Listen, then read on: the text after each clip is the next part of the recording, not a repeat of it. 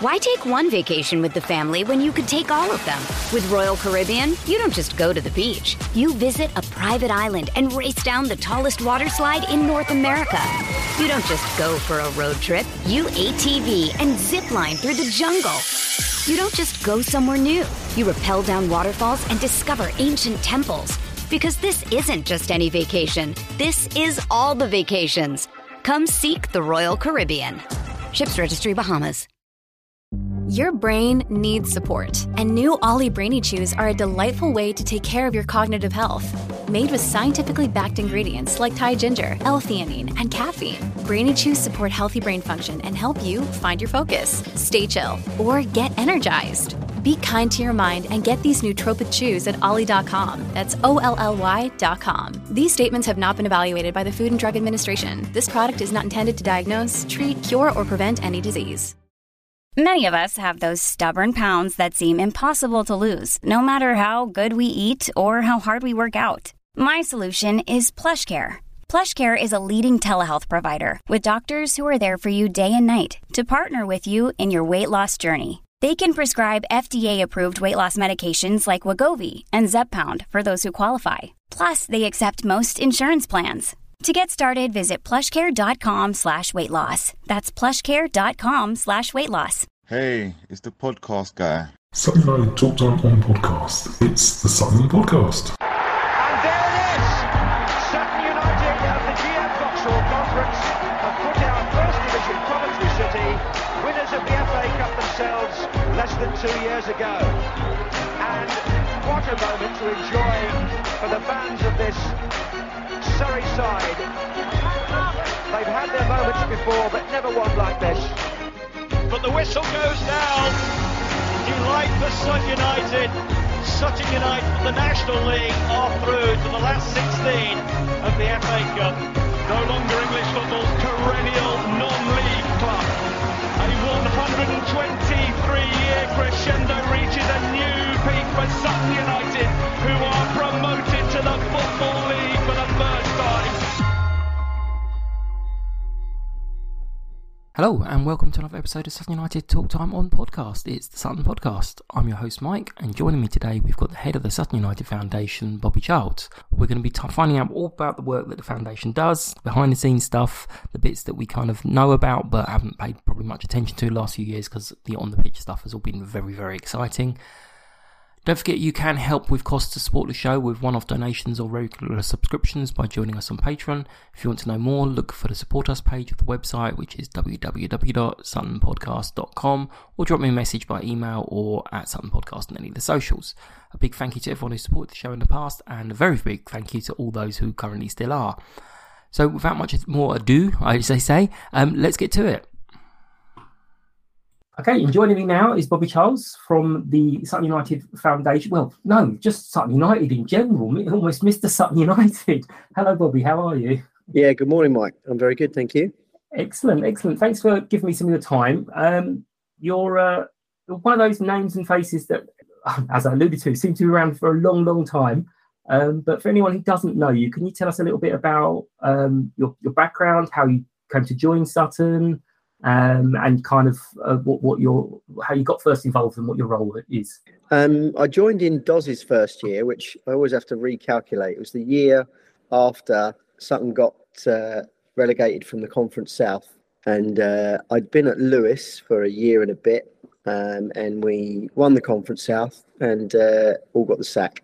It's a long, boring story I won't go into, but the club didn't really want to go up, so that was an odd one. Right. So I had a bit of a disillusioned summer thinking, what's the point of all this? And then Doz, who I didn't know, rang my house and spoke to my wife, which was, nobody does nowadays. No house phone never rings. And she basically said, please take him away because he's getting on my nerves. So I was due to meet him one night, but I was quite busy. I'd sort of private clients. I did a bit of work for Sporting Chance, the addiction charity that Tony Adams founded. I was there for 10 years. And so I phoned him up and said, I can't make it. And he went, all right, sort of wrap on. And I didn't hear from him for a few weeks. And then he rang back, and it turned out he tried a young lad that didn't have any injuries, so thought it was all right to sit in and read The Guardian. So he couldn't part with him for very long. So I got involved with Doz and got involved with Sutton United. And I'd worked there before because I worked for the old Wimbledon, and we used to play our reserve games there. So I knew the club quite well. And yeah, to be honest, I thought that it was all covered in brown. It really needed sprucing up. The dugouts were miles from the halfway line. Yeah. And anyway, I came and I really enjoyed pre-season, as we all do, because the sun's out and you can wear shorts and T-shirt. And then we got into the season, and I had sort of not a few run-ins with Doz, but obviously he's a bit of a maverick.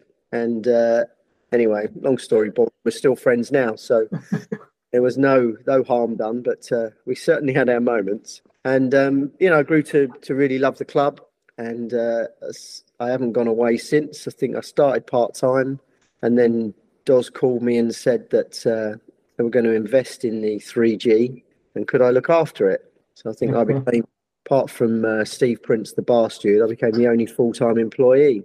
And the 3G was fantastic, and I lament its passing. But, onwards and upwards, we're in a fantastic position now. Something I could never have dreamed of, having joined a club 13, 14 years ago that were in the Rymans and looked like they were meant to be there. It was, it was time for a shake-up. And obviously, as you know, Doz, along with, Bruce's help and all those behind the scenes, sort of grasped the nettle, and, we've pushed on, still punching above our station. And it's been very enjoyable. Yeah, beautiful. We won't go on about the 3G too much because Sally's in the other room and she's still very bitter about being thrown off the flat shoes and then the FA Cup reporters trampling all over it. Well, we did try, and then it was a riot. So all over, yeah. But your role has changed. I mean, you were kind of, was physio, was it? Or, yeah, part-time physio, sports therapist, part-time for many years. For the evening training, and then the evening training kind of morphed into 2 days, maybe 3 days a week down at Surrey Sports Park. And by then I actually had a proper job.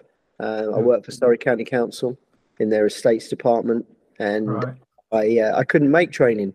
And I said, well, you better get someone else. They said, oh, don't be stupid. So they did get somebody to help out, and Catherine, the masseuse, she was travelling down by train from Sutton, and we had another chap, Stuart Douglas, who I think was working at ended up working at Wimbledon, so he kind of filled in the daytime.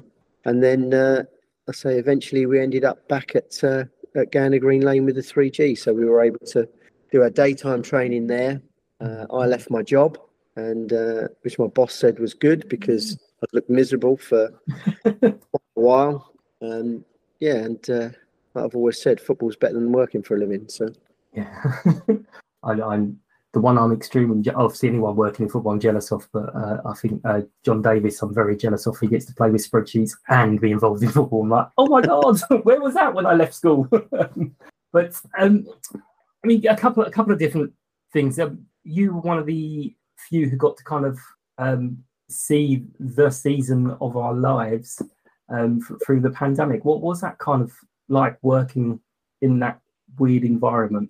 Yeah, it was odd. It was kind of, you don't get any feedback, do you? The current gaffer's got a very loud voice. I remember being at Woke and literally bullying everyone in the stadium just because his booming voice was had no comeback. There was no crowd giving him stick. It was kind of bouncing off the snooker club, which is behind Wokin's ground. And it was surreal at times. It was I do remember one funny moment though at Bromley, and Mark Frake, club historian, that was his. That's how he got into the ground at the time, berating the referee, and it was just like one of the stewards had to walk around the ground and ask him to stop vaping and stop abusing the referee, otherwise he'd be thrown out. So only Frakey could get thrown out of the empty stadium. Yeah, vaping. I can't understand the vaping thing if there's no one else around. But just on the whole thing, it was almost like somebody didn't have something to do. And it's well, I've got to justify my position and and walk around the stadium. But no, it was really odd, and it was I think we coped with it with better than most. We didn't sulk about it. We trained, we applied ourselves as best we could, and all credit to the manager and Jason, and they just kept driving us on, and we kept winning. So that leads on to you kind of already alluded to life as an EFL club, professional football club. Obviously, you've already said you didn't really ever expect it, but what were the thoughts when you kind of realised that, oh my God, that's happening? I know you probably had to go straight into like, oh, now we've got to go into work mode to get the pitch sorted. But yeah, well, it was odd because when we were in the playoffs a few years before with Doz, and it was almost like everybody had their head in the sand, really kind of, there's no way we could cope with this. Anyway, we didn't go up, so it didn't come to pass. But, I don't think we'd made any preparations because we just couldn't see ourselves doing it. And then we regrouped. We got some sort of fresh impetus with Adrian Barry and Tim. And obviously the American guys came in and everyone sort of got their heads around it. We had long discussions over the new pitch. So that, I can remember being picked up by a cousin of mine, and we were going to pick up her kids, and I was still on a call till about 8:15 one Friday night, discussing with the prospective pitch installers. And God knows when that was. That was probably a week after the promotion was confirmed. And we were deciding which pitch. And we went with Agri Power, and they were brilliant. You can't fault their efforts. I think they had a 90-day program, and they lost 40-something days to the weather. So they, we really struggled to get the pitch in. I remember when we installed the 3G, it was in 6 weeks, and we never lost one day to bad weather. So you can't. Yeah. So the pitch, we were scabbling around with the EFL. We're saying, well, we're going to ground share. They said, no, you can't do that. So they delayed our home matches. And even when we played our first home match, the pitch wasn't quite right. But it wasn't through want of trying. As I say, contractors and Sports Turf's sort of subsequent involvement was excellent. But, you can't lay a pitch in August and expect it to be ready. So, yeah, I thought the pitch struggled in the first year. It's been excellent ever since. It's a really good surface. But behind the scenes, in terms of just the overwhelming, FA doping control, as a physio, FA doping control, head injury assessments, heart scans, making sure your database of names, addresses and locations of where people are going to be when they're not training. It just felt a little bit overwhelming to begin with, to be honest. It was just how we're going to get. But, all credit to the EFL and the EFL Trust that are now involved, or they help you. There isn't, you can find some leagues lower down that they just want to trip you up all the time. That's my impression. But I can't fault the EFL and the amount of information they give you. And, if you have got a problem, they won't say, well, tough. They'll always try and get you through. After the promotion, obviously, there was a lot of conversations about the pitch, and a lot on social media. I don't know how much you would have seen, but it took a little while for the message to get through to sort of opposition fans that we weren't overly bothered about the first team, because the first team were always going to have a pitch to play on. But did you understand and get the feeling that the fans were actually worried about the women's team, the academy teams, the disability teams? Where were they going to go? Did you kind of get that sense of what people were saying? No, it's not just one team. We're a whole big club. It was really difficult, and there was a lot of alienation for a long time. And Duncan Muller was running the women's side at the time, and obviously he was trying to bat for them. The walking footballers said, what's the point if we're not training at Sutton United? What's the point of us being associated? Obviously, we had Jamie de Cruz. We had hundreds of kids here during holiday programs. It was really difficult, and it was really difficult to make those people understand that they were still important. We did. There was a period of adjustment. Obviously, the women couldn't even play here to begin with because it couldn't take more than one game a week, and that was difficult because we had SCR here at the time in that first year. And they'd been good tenants for us. So, because we didn't know we were going to go up, we couldn't say to them, go find somewhere else, and leave them in, and leave them in the lurch. So it was really difficult juggling all those, all that disappointment and kind of managing the expectation going forward. And, we did simple things like, invite the walking footballers to a game, come and join in, and and I think they're in the majority. They're firmly back on side. We do make them feel part of the club, but not having that hub where you see people all the time. They can tell their friends, "Oh, where do you train?" Well, I do it at Sutton United. And they were proud of that, and rightly so. It was, and we didn't really have anyone. Certainly didn't hire it to anyone who didn't respect the place. Well, we had a few, but they didn't last long. So it made a massive difference. And we've made important strides and initiative to make sure those that are no longer training here, do feel part of it. But it's been difficult.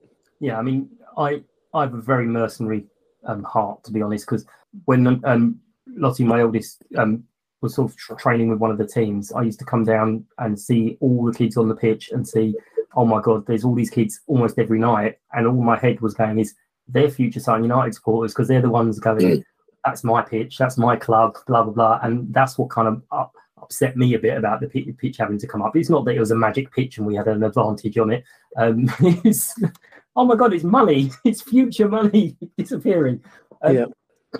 Obviously, you've got a very different experience to us on match day. What's your favourite part of match day? So any match, if you're getting up in the morning, you're like, right, match day. What bit are you looking forward to? I like to get there early. I don't like really to see a lot of people when I first get in.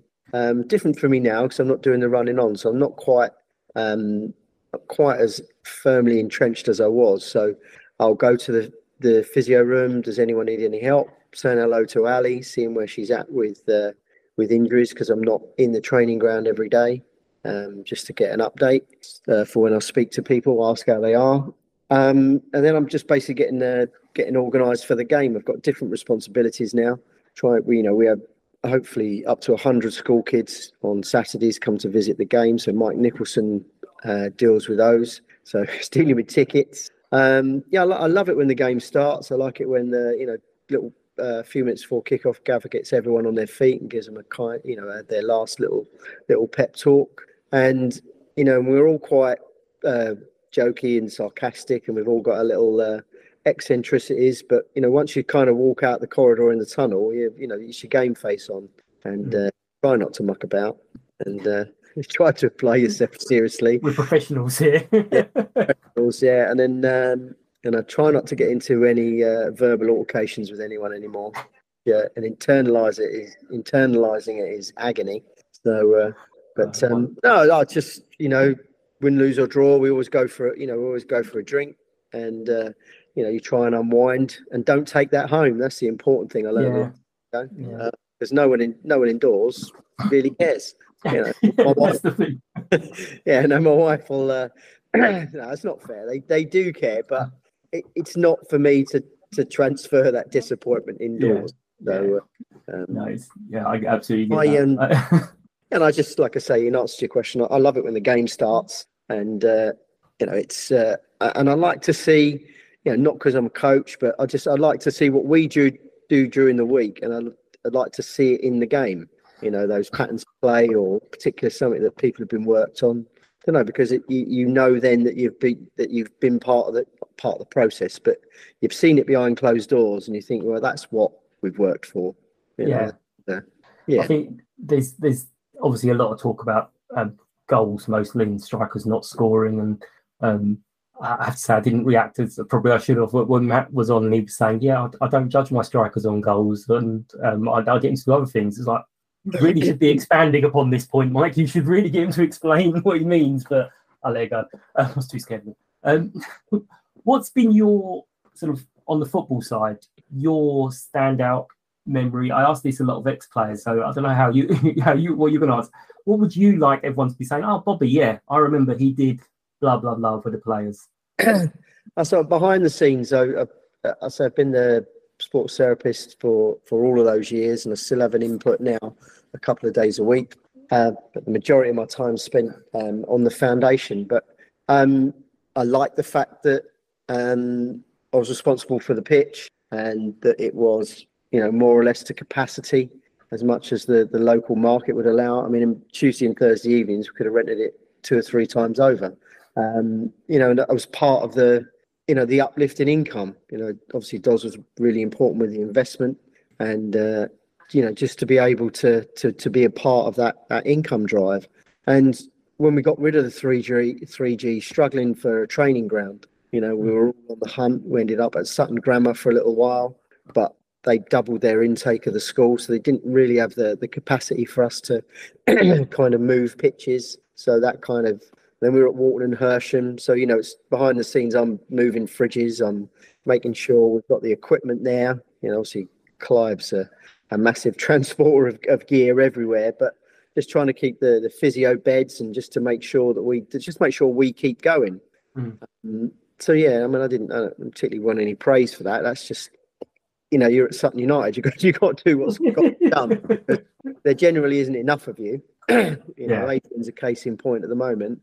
He's our CEO, and you see him processing season tickets, and you're thinking, surely there's somebody who can do this. So if there's anyone out there that's got some spare time to take some workload off that poor man's shoulders. But it's just one of those. You kind of, if something needs doing, you do it.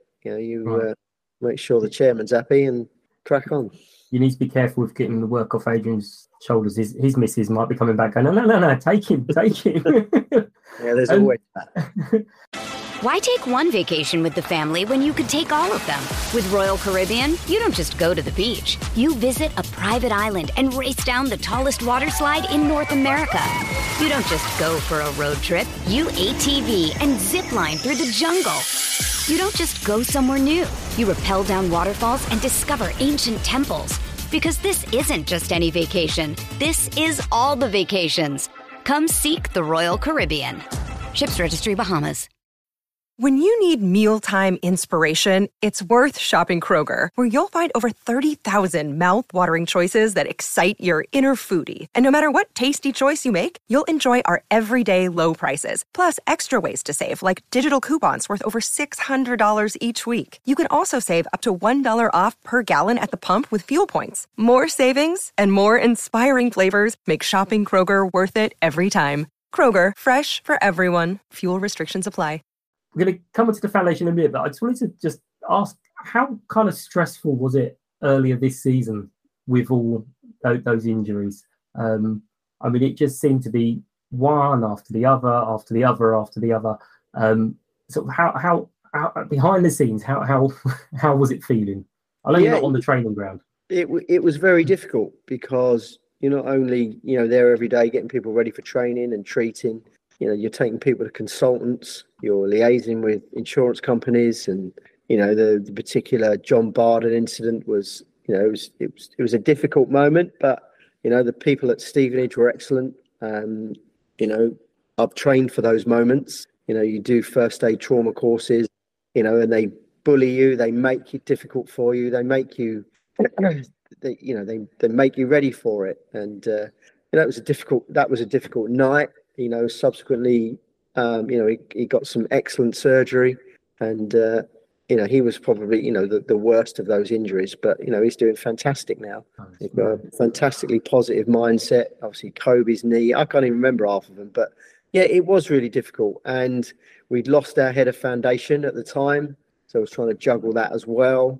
And I've got to be honest, I don't think I was particularly doing well at anything. I got through it, but I was disappointed not to kind of lead that team anymore, but grateful for Ali to come in and focus on that. And she's done fantastic. So yeah, it wasn't a good time.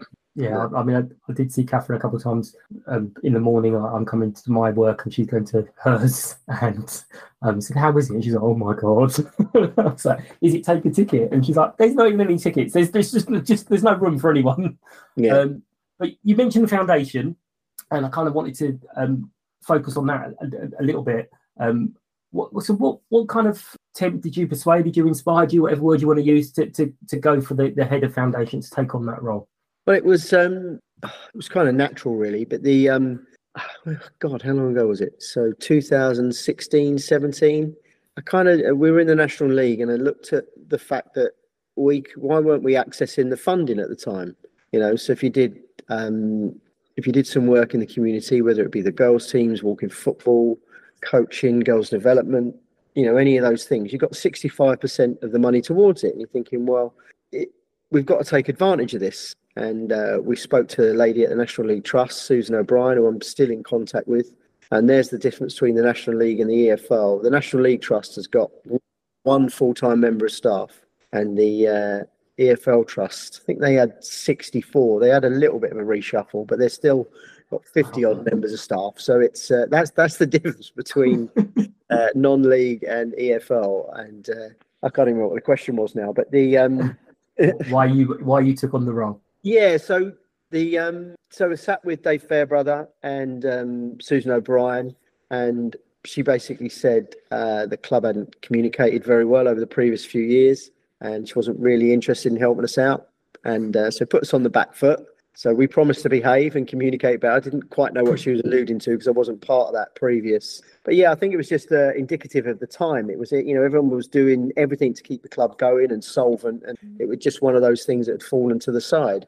So I picked it up. She was really good at helping us, Susan, and we got our funding, so we were able to support the disability teams, But that's really where that comes from. PCSO Stephen King founded those community teams, and he's still got 50 players, still got 4 teams. He's got his own league now. I can't speak highly enough of him. So he's kind of the nexus. He's where that comes from. All we did was kind of get that funding off the back of them. Support the walking football, support girls development. Jamie De Cruz and Wayne Shaw and I started a Monday night girls development. Shawry used to whip up Oreo cookies into an ice cream. That's how we got the girls and their parents to come to the game. He used to serve it out the blue cabin as a bit of a laugh. Not little girls could reach the window, but we used to charge them £2, and it cost about £4 a milkshake. But so we started that on a freezing cold Monday night, and Jamie's still running that at goals with sort of 38, 40 girls registered. So we're quite proud of that, and the 3 of us. So that's where the community work came from, and then I was really busy, obviously, with the first team. We're in the EFL, so Duncan Muller seemed the right fit to take over the women's section. He'd done a really good job in growing that. When he arrived, we didn't have a women's team. He brought his Surrey Eagles team to us, and we had one girls team left. I think the whole thing was kind of unraveling. Tony Henderson-Smith had tried to keep it together, but couldn't really do it on his own. Duncan grew those teams, grew the women's section, and took over the foundation and was doing a good job. And for whatever reason, that didn't work out. We'll gloss over that.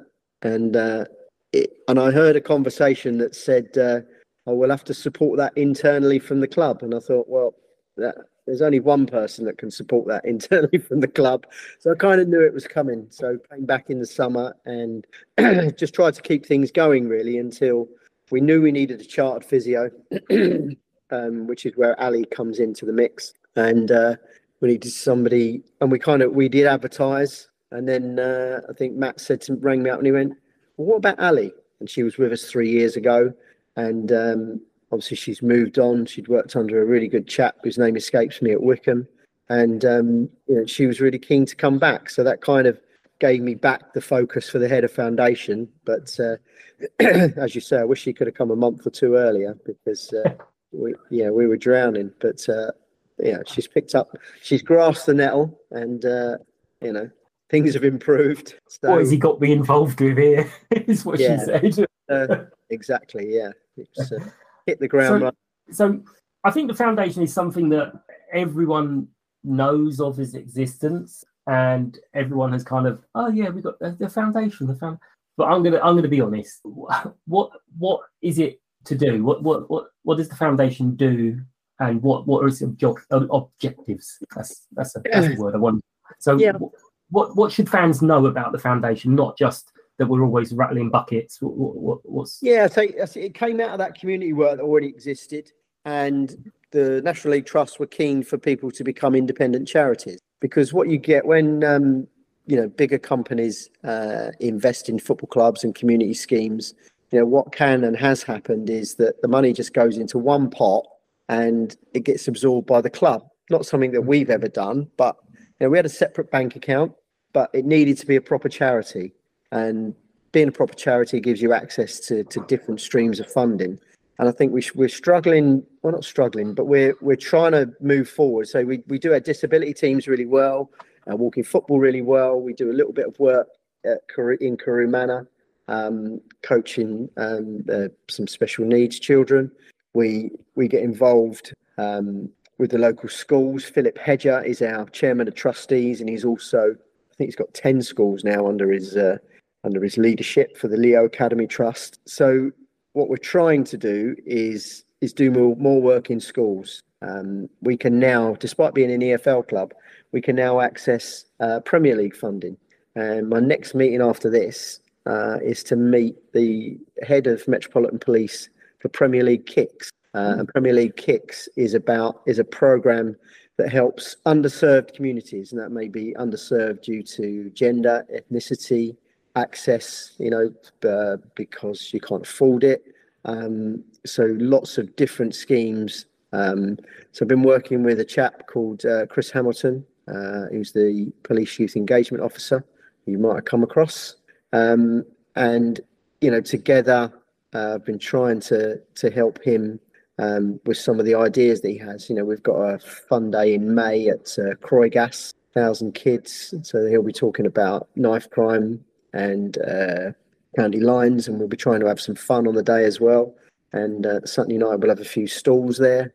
So that's kind of the direction we're heading in. So we found, there's stuff that we've been doing a long time, we're doing really well. And the girls comes under the foundation, and the two, the reserves and the development teams for the women come under the foundation. So, we're making sure that they're well funded. All those teams pay subs, and the girls' teams are pretty much self-sufficient, and they access something called Gift Aid, which you would have heard of.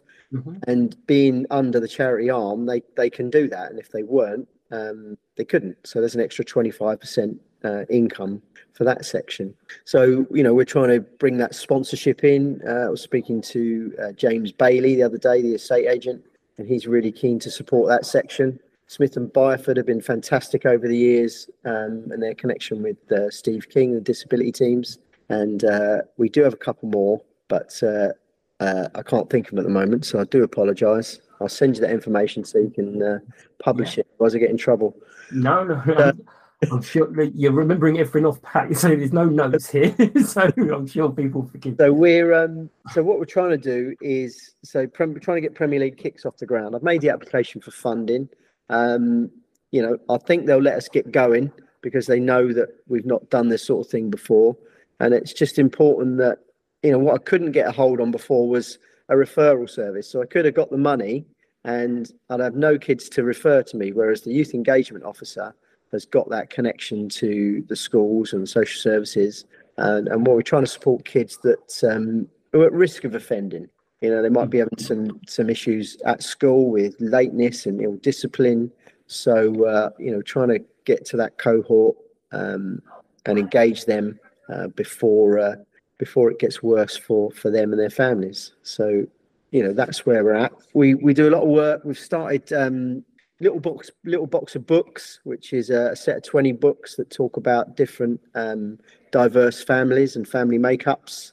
And that's gone down really well in the schools. We've got another event next Wednesday when some local schools are coming. I'm going to talk, and the players are going to talk about books they read, and the kids are going to tell us about books they read. And so Craig Eastman and I did that at Brookfield, and it was a lovely hour or so that we did there.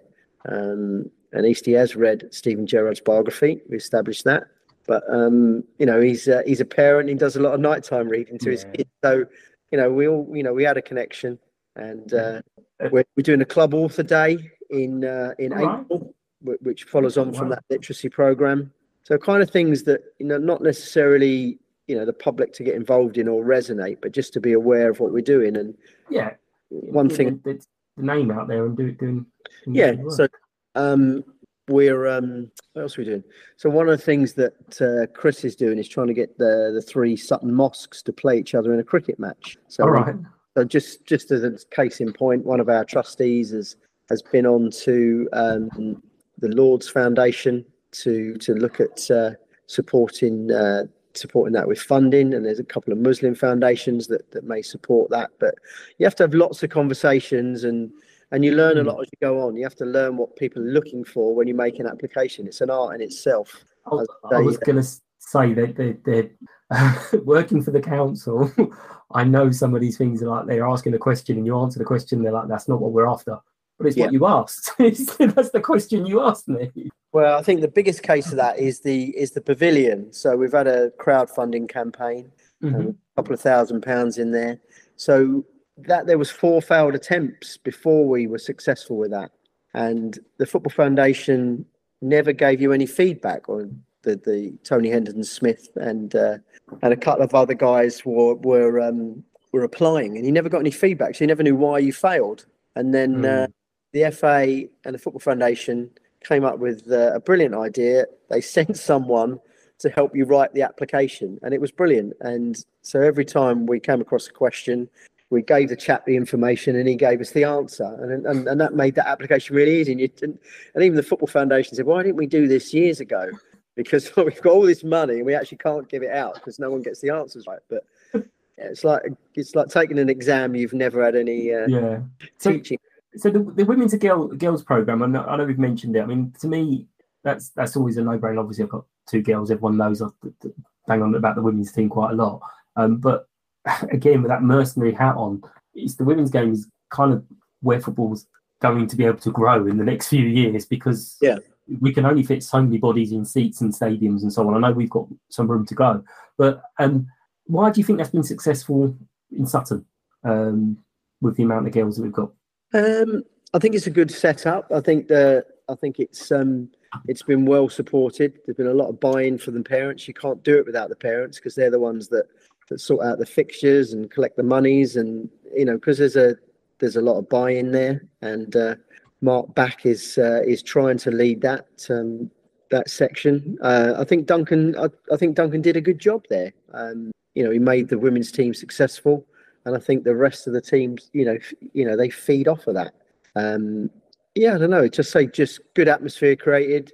Obviously, you have your teething problems along the way, but you rely on the volunteer coaches, and hopefully that Mark and the rest of them create an inclusive atmosphere where people feel that they're contributing. So, and I think as I say, the women's team being successful, Will's trying to take that on to the next level.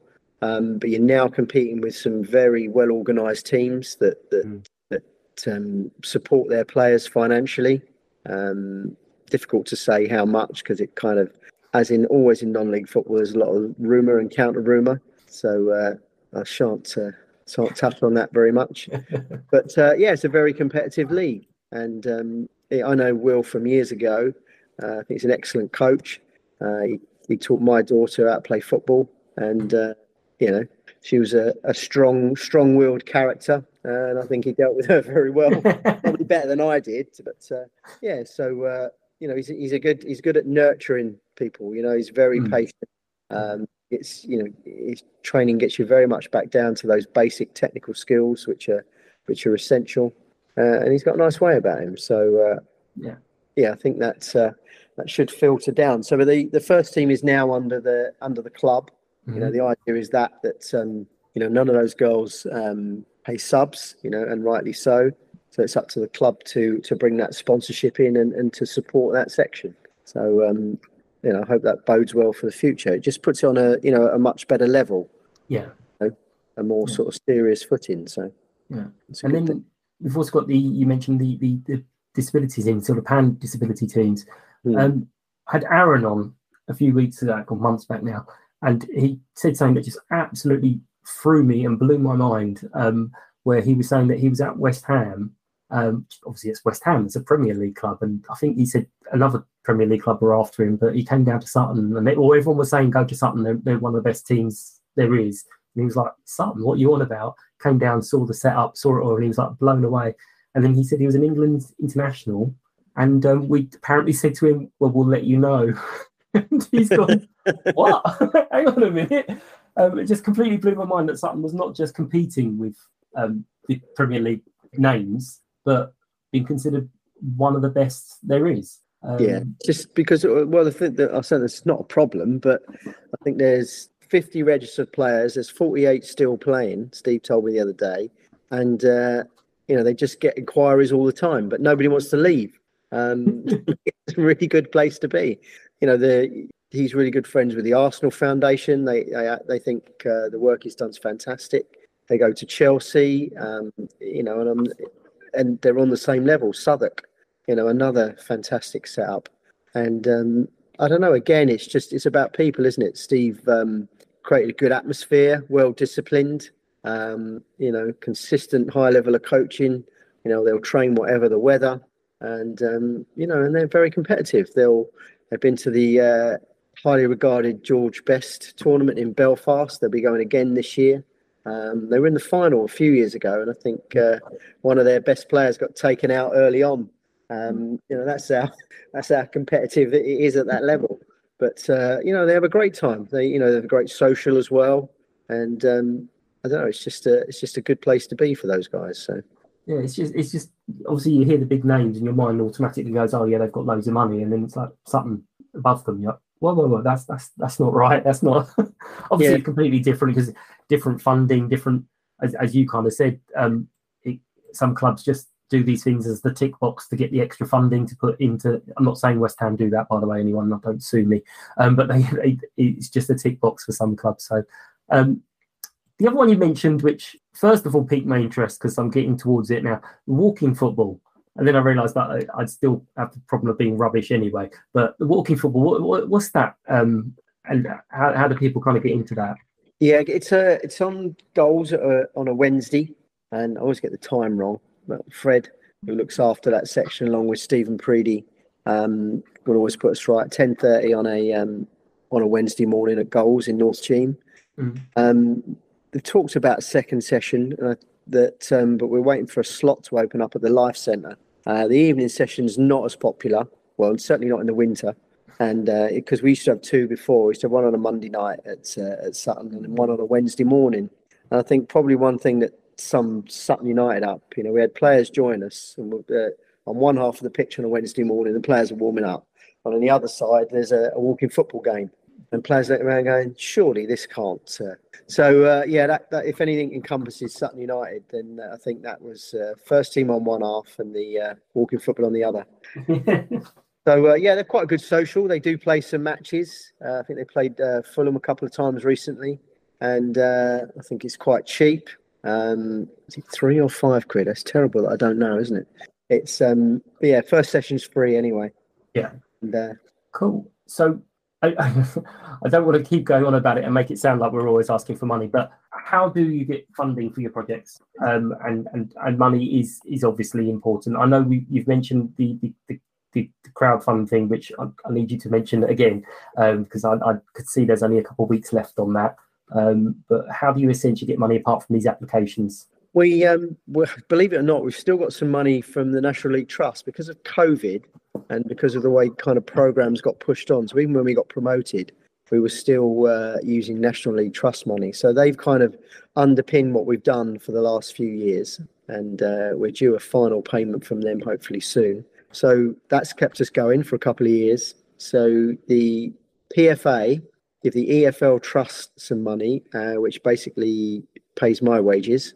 And we got some Premier League funding. We got what you call core funding. So there's £10,000 there. We've recently got another £4,500 from the Premier League for cost of living. So I'm hoping to put that towards our community fridge. And I'm speaking to the Sears Garden project, which I don't know if anybody knows is just off the bypass by Cheam Lights. It's a fantastic community garden there, run by Kevin, who I've got to go and see again. And they do some great work. It's a social enterprise, great cafe, cake's amazing, highly recommend it. So it is the applications. We have had I think we did have an anonymous donation, although I think I know who that anonymous donor was. So we had a £10,000 and we don't make a profit on the walking football. There's a little surplus, and then if they need a coach to go away, that kind of supports itself. Hey, it's Kaylee Cuoco for Priceline. Ready to go to your happy place for a happy price? Well, why didn't you say so? Just download the Priceline app right now and save up to 60% on hotels. So whether it's Cousin Kevin's Kazoo Concert in Kansas City, go Kevin, or Becky's Bachelorette Bash in Bermuda, you never have to miss a trip ever again. So download the Priceline app today. Your savings are waiting. Go to your happy place for a happy price. Go to your happy price, Priceline. With threats to our nation waiting around every corner, adaptability is more important than ever. When conditions change without notice, quick strategic thinking is crucial. And with obstacles consistently impending, determination is essential in overcoming them. It's this willingness, decisiveness, and resilience that sets Marines apart. With our fighting spirit, we don't just fight battles, we win them. Marines are the constant our nation counts on to fight the unknown. And through adaptable problem solving, we do just that. Learn more at marines.com. With the money generated, say the girls sections is self-funding, and it's that sponsorship bit that fills the hole for those two women's teams that come under our under the foundation, and those two teams do pay a subscription, but they're looking to get promoted this year, the reserves, so hopefully that'll come off. A little bit more travelling involved in the next league up, and so recently spoke to Lords Builders Merchants, and they've got a foundation, and so I've applied for some funding there. So it is about those applications. It is about and some of the smaller ones are really straightforward. Are you a charity? Yeah. Are you involved in sport? Yeah. Are you doing good works? Yes. What are you going to put this to? Well, I'm going to get another member of staff. Okay, fine. And you think, well, hang on, that was easy for a couple of thousand, and it all goes in the pot. So say little surpluses, sponsorship, applications of all sorts, anonymous donations. We do need it. We do need a pledge page, but can people afford £10 a month? But it's the pavilion. It's the pavilion, exactly. Yeah. So we try not to keep going back to the same well and asking the same things. But hopefully we'll get involved with some more companies. If we can get a better profile, which is the reason that. Apart from obviously seeing your good self, one of the reasons I wanted to promote the foundation. We are doing good work. The club has done great work. It's got some great people involved. We've got a really good board of trustees, with different skill sets. A couple of directors from the main club are on that board, which is necessary to keep that continuity. And the club's been very supportive. I think I was the right fit at the time to take the job because obviously I'd been there at the start. I knew what was going on, and with the support of those trustees, that I referred to him earlier, Phil Hedger. It's quite difficult to get schools to communicate because they don't know who I am. They don't, they're very busy people, but Phil sends them an email and they Phil Hedger, and they respond straight away, and it's good. So you need people in the right places. You need. As I say, we've got one lady, Sophie Sargent, who works at Brighton and Hove Council. So she's used to those applications. Mm-hmm. So I write a load of rubbish and she translates it into what they want to hear, hopefully. She's already done the application. She just pretends she's human. And then I need to mention him because he's going to stop working for us soon, but it's Nigel Griffiths. So he is our secretary at the foundation, and he's been doing something called CCOP, which is like 200 documents you have to get in place to be a charity, and we couldn't have got that 10 grand and 4.5 grand without being 50% compliant. So he's put together 90 odd documents, which is not to everyone's taste because they are laborious. Risk assessment, sustainability, obviously HR, important stuff, but you can't get any of that funding we spoke about, without those things in place. Yeah. And we've got a young lad that came through our Kickstart scheme called Calvin, and he absolutely loves doing it. It's the best job he's ever had. I couldn't think of anything worse if I had to do it all the time. But those two have kind of put us in place for us to kick on. But So do you find yourself when you're talking to you're out shopping, you're doing anything, looking around the local businesses, the national businesses, thinking, oh, I wonder if I can talk to these guys. They seem like friendly. And do you have to like switch off and go, no, I can't do that today. I'm at a christening or whatever. Yeah, I think, I almost think like we need the Premier League kicks, or we need the literacy program. You need something to hang your hat on. Because as I say, the other stuff are well supported, and we kind of don't need help there. But what we need help is to do something different. And I've always said it, we do the football stuff really well. Well, we should do, we're a football club. But, can we get the literacy program going?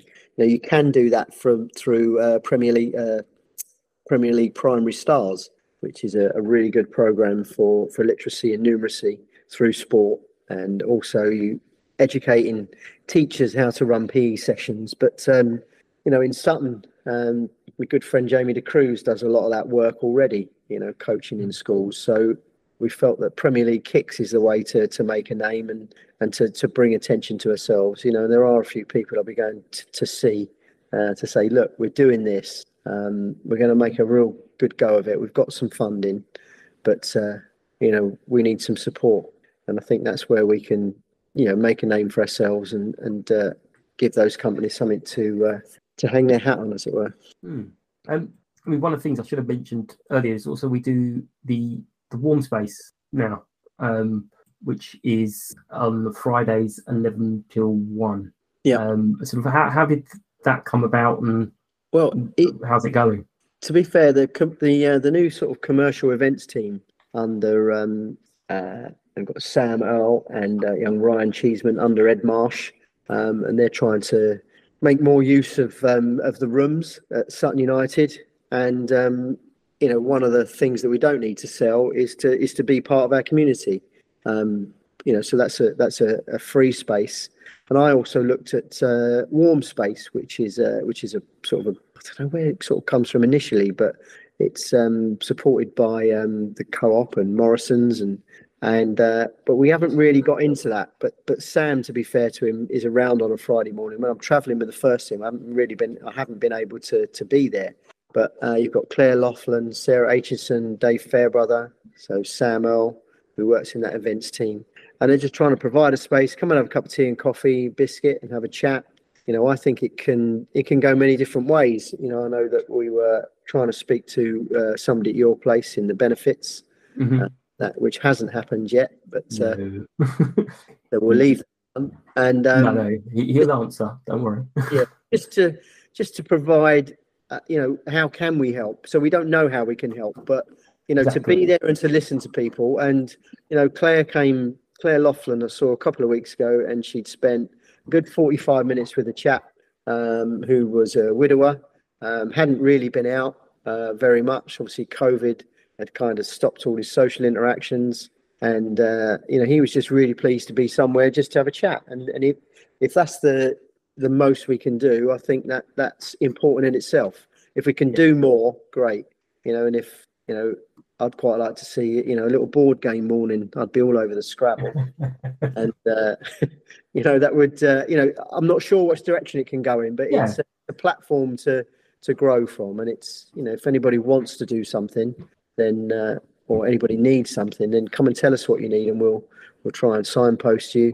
If it's a literacy problem or a connectivity problem, you need someone with a laptop to look up something for you, or it can be anything you want it to be. That's the I mean, you just never, as you said, you don't really know what problems people are facing, and we are, leaving aside all the other experts, we are a big community of different people with different abilities. And a few months ago I was completely thrown because one of our sports, Francis, was struggling to print something off, and she was getting very, very sort of a bit upset about it. And I was just like, Francis, I'll do it and I'll hand it to you. Just all you have to do is tell people, and someone will go, oh, I can do that for you, because you don't realise. And she was so grateful. And I was like, I literally printed off 4 pages or 5 pages of paper. It was literally nothing. So anyone got any issues, talk to someone, and we can obviously may not be able to help, but know someone who might be able to help.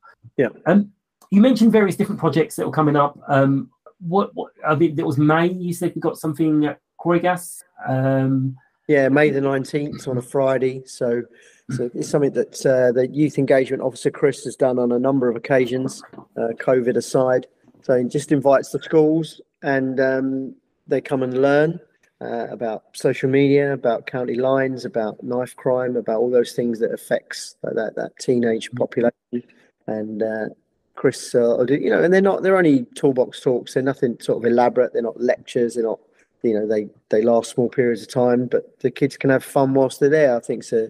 McDonald's put a lot of sponsorship behind it, so there's inflatable goals and a number of other stations. So Jamie and I will be putting on some football stuff, and that'll be a big promotion for the club as well. And just simple things like the other night, Chris bought. It was supposed to be 40. I think they ended up being about 20 or so. You may have seen that on social media. Bought some kids from local schools and their parents who'd never been to football before. Mm-hmm.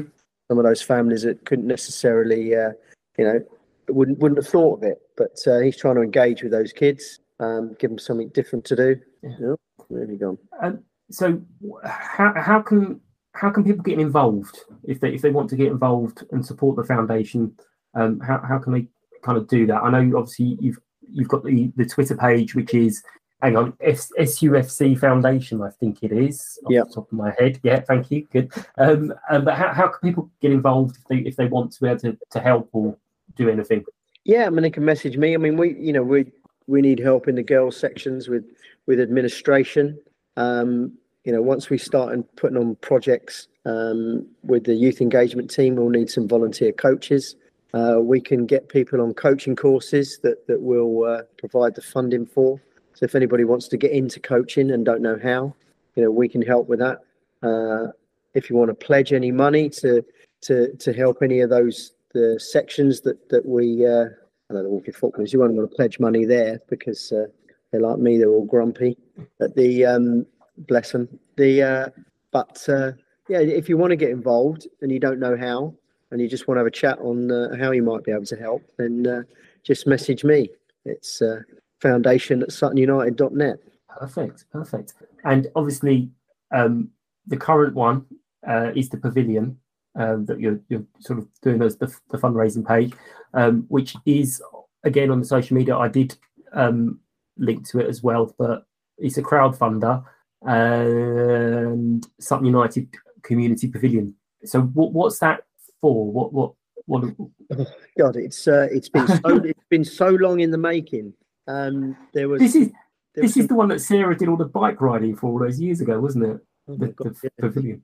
Yeah, I wouldn't have remembered that. That's just there was an original pavilion, which never really got off the ground, but and we probably used that money during COVID. But just to reassure people, there was a crowdfunding program many years ago, but we're basically a good chunk of change in, and well over 100 grand in fees and in getting the projects off the ground. We've got Football Foundation funding.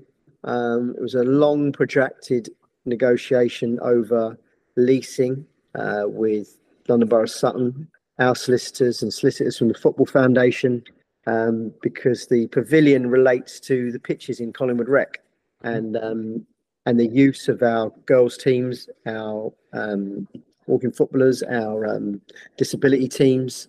It's a community space. It'll have a good sort of classroom, 2 changing rooms, showers, referees' rooms. So, it's a pavilion for Collingwood Rec.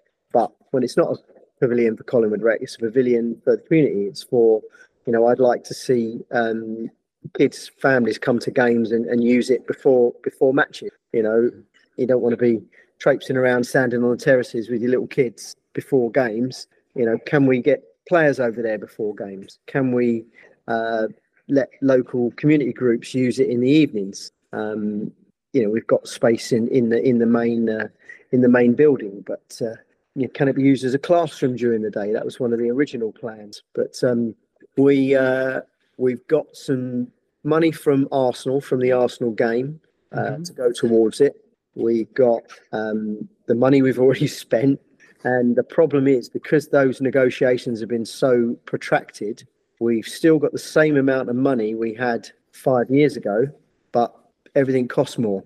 Yeah. So the reason this we started this crowdfunder is because we're going to be short of money, because and we will be able to finish it, but our funding is set, but the price of labour and materials has gone up probably 20 to 30% in that time. So there's going to be a shortfall in funding. So we're looking at ways to, we've got some money from another charity to kind of tables, chairs, televisions, projector, screen. So, I put this down as the kit out. This is showers, toilets, sinks, that kind of thing. And, in reality, it's all just, we need as much as we can in that pot. Otherwise, all that money we've already spent is going to go by the by. So we've got to start it no matter what.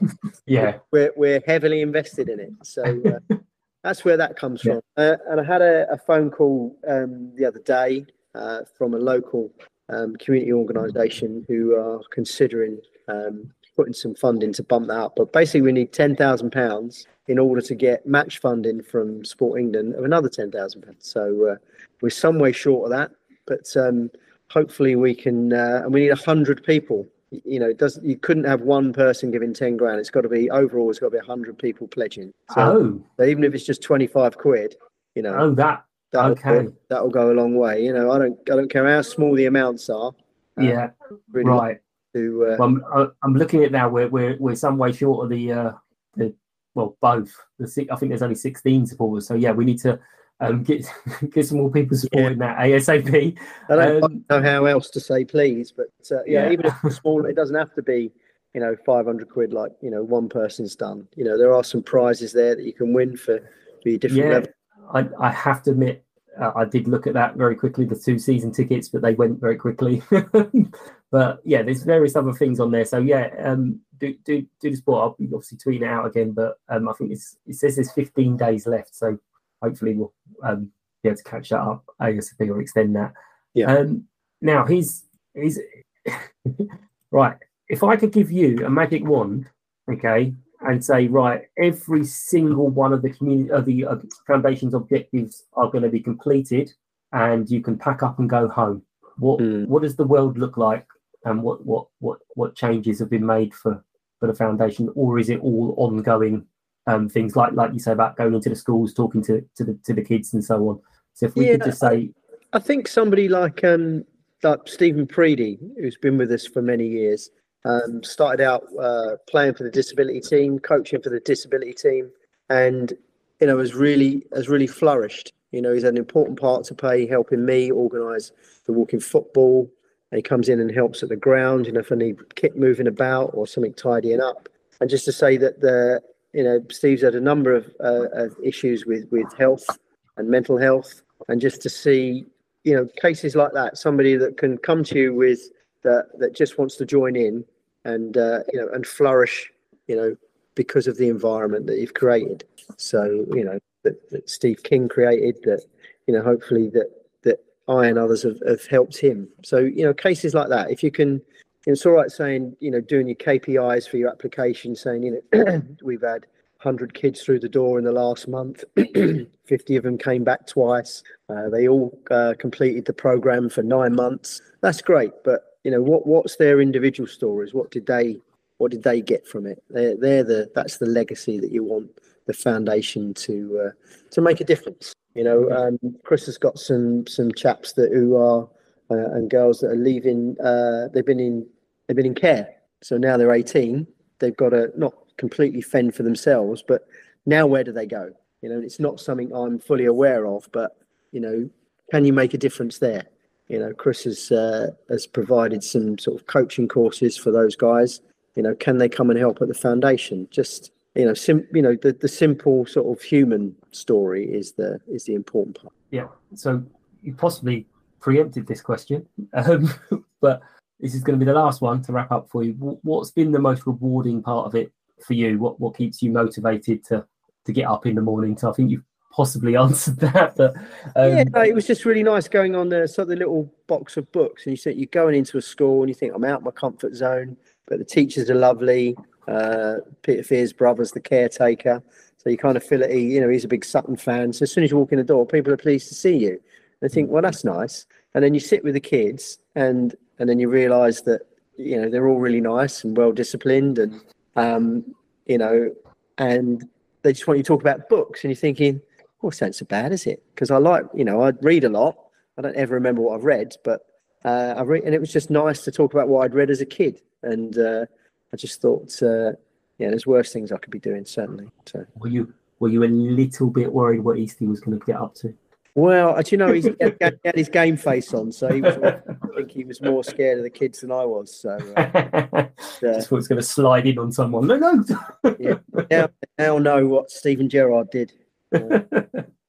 Excellent. Well, thank you very much for your time and fitting me in between talking to the Premier League and all the other bits that you have to do. Appreciate that. It's really nice. More than welcome, and I'll see you soon. Thank you. Thanks, Mike. Cheers. And that's it for this episode. Thanks for everyone for listening. Thanks for Bobby for his time. Don't forget to let us know what you think of the show on any of the socials. Please like, share, follow, comment on any of them with @Sutton Podcast. Please subscribe to the podcast on any of your preferred platforms and make sure you stay up to date with the latest episodes, and you can do a review while you're there as well. Until next time, thanks for listening. Take care. Bye-bye. United! United! United! United! United! United! United! United! Sports Social Podcast Network. Step into the world of power, loyalty, and luck. I'm gonna make him an offer he can't refuse. With family, cannolis, and spins mean everything. Now, you wanna get mixed up in the family business. Introducing The Godfather at ChumbaCasino.com. Test your luck in the shadowy world of The Godfather slot. Someday, I will call upon you to do a service for me. Play The Godfather, now at ChumbaCasino.com. Welcome to the family. No purchase necessary. VGW Group. Void where prohibited by law. 18+. Terms and conditions apply.